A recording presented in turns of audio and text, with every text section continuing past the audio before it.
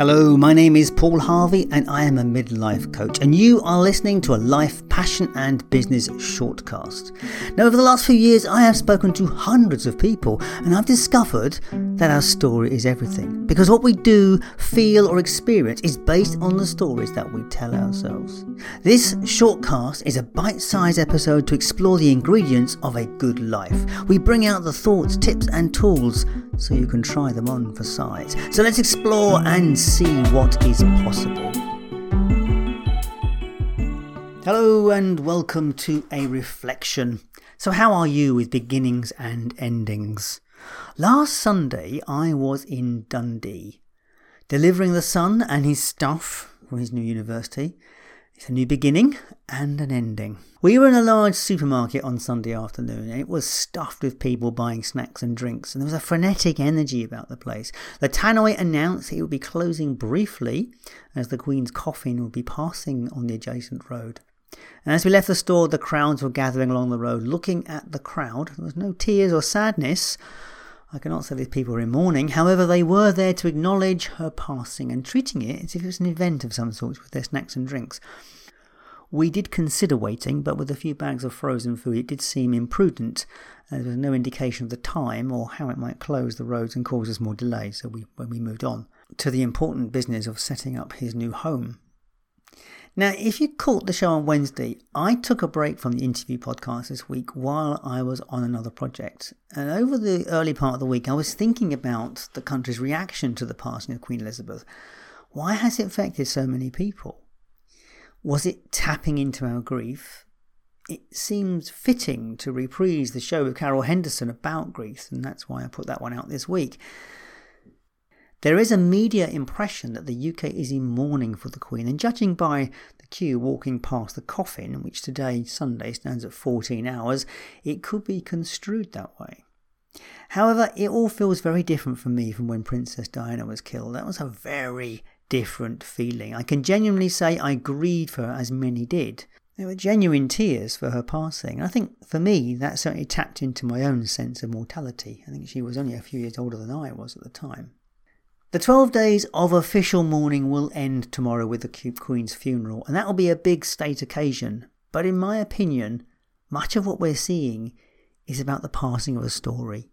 People are not necessarily mourning, but they are acknowledging an ending. The Queen does represent something very special in the UK, particularly for the older members of society. It is a story that has endured. She's been the fixed point of focus at the top of an institution and a tradition for over 70 years. Now, that story's been part of my life. I can remember the Silver Jubilee in 1977 when I was 13. There were street parties. I may even have the coin somewhere that I was given. It was a very different world. The Queen and country meant something. There were standards in leadership and in public life. And both of my parents were very active royalists at the time. But as I said, today is a different world. And maybe some of that respect and grief that is being expressed is about the passing of that simple story. As I said last week, I have a lot of respect for her sense of duty and the commitment she made to the last. But it's not something I would want to do myself. What is very different now is that we are in the age of information. We know so much more about the history than we did before. And what the British monarchy represents is privilege and power over people. Now, when you can accept that one person has the right to be king or queen because of their place of birth, then we have to accept that there are those who deserve to be below us because of their place of birth. That does not sit so well with me. I have no answer to the British monarchy. It's very much embedded into what it means to be British, and I have no idea how this country would behave or be without the idea of tradition and monarchy. Anyway, look, politics and monarchy aside, let us consider beginnings and endings, because this has brought this up for me, this idea of it. The Queen's passing is an opportunity to acknowledge our grief for endings. Life is about beginnings and endings. And when I spoke to Carol Henderson last year, she was saying that we grieve loss. Even the last chocolate in the box is the sadness for an empty box of chocolates. Now, that loss is momentary, but nevertheless it is definitely real. Now, I saw a Facebook post from a friend recently who mourned the last pot of jam. It was one of the last jars made by his mother before she died, and that jam had a significance, and the passing triggered the memory. While there is the ending of the jam, it actually acknowledges the loss of him passing of his mother. But as I said, endings are beginnings. A new jam will be made and new stories begin. You see, the morning, from my perspective, the morning is more poignant when we know that what we are losing can never be replaced with more of the same. The power of those feelings does need to be acknowledged, and I was surprised last weekend to be going through them again. My son left home for college 2 years ago, and he was back and forth due to COVID, which in some way created a new, bigger bond while we cooked together and laughed and joked with each other. But ultimately his leaving was a deeply painful experience for me and my wife Cheryl. Empty nesting is real. We both want him to go out and build a life, but in that desire is the recognition that the child we brought up has gone and will never return. Last weekend was a similar experience. Having completed his 2 years at college, he secured the grades he needed and now embarked on a new journey at university. On leaving him last weekend, I could feel those feelings of loss and grief surface again, and I thought I'd done with it all, but clearly I had not.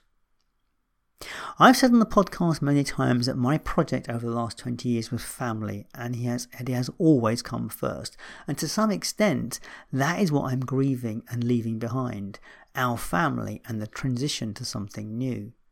He's no longer my daily focus. And here's the thing, the transition has been everything I wanted for him. He's finally got to experience the Freshers' Week without social distancing and restrictions. He's had a week of parties and never met so many people in such a short space of time. My ending, as painful as it is, has been a fantastic new beginning for him. And it's also a new beginning for me in that it is everything I ever wanted for him, but it still hurts a bit. So where are you with endings and beginnings? Very few endings in life are within our control. They either happen as time runs out or they happen due to a forced change. Now, of course, death is the final forced change, and our depth of relationship will determine the level of grief or loss that we feel. I never grieved the loss of my father much because he was an old man and because I know he wanted to go. But he, in turn, never really recovered from the loss of my mother. And that was because he never found the help he needed. And the work that Carol Henderson does with griefuk.org is vital to support people like him on that journey. I can certainly recommend the Grief Handbook by John Williams and Russell Friedman. I'm going to put a link to that in the show notes. You see, while death is a final end, there are hundreds of endings that we will face in our life. Lovers parting, marriages end, jobs change, companies laying people off, go bust, and so much more. Each is an opportunity to explore the full range of emotions, to honour the past and look to the future, but it does take time. It is not easy. The fact that those feelings came back to me again last weekend, it means I still have some work to do around releasing my responsibilities towards my son and looking forward to the new journey that we have together. Learning to live and accept loss is part of the journey that makes this life so wonderful. Nothing to add this week. If you want to explore something, do some journaling around grief, around loss, and around new beginnings and endings. It's amazing what comes out when you think about this sort of stuff. And that's it for me for this week. As always, I thank you so much for being here with me. If you would like to find out more about life, passion and business, do visit the website and check out the over 300 interviews with different people, all based around the 5 questions. If you want to know more about the 5 questions, do check out the resources tab where you will find the details there about the 5 questions and how it can support you to lead a good life. If you would like to support the podcast, you can do that very simply by liking and subscribing or telling a friend, because that's how people like yourself find good podcasts. So as always, thank you so much for your time and attention. I'll catch you next time. All the best.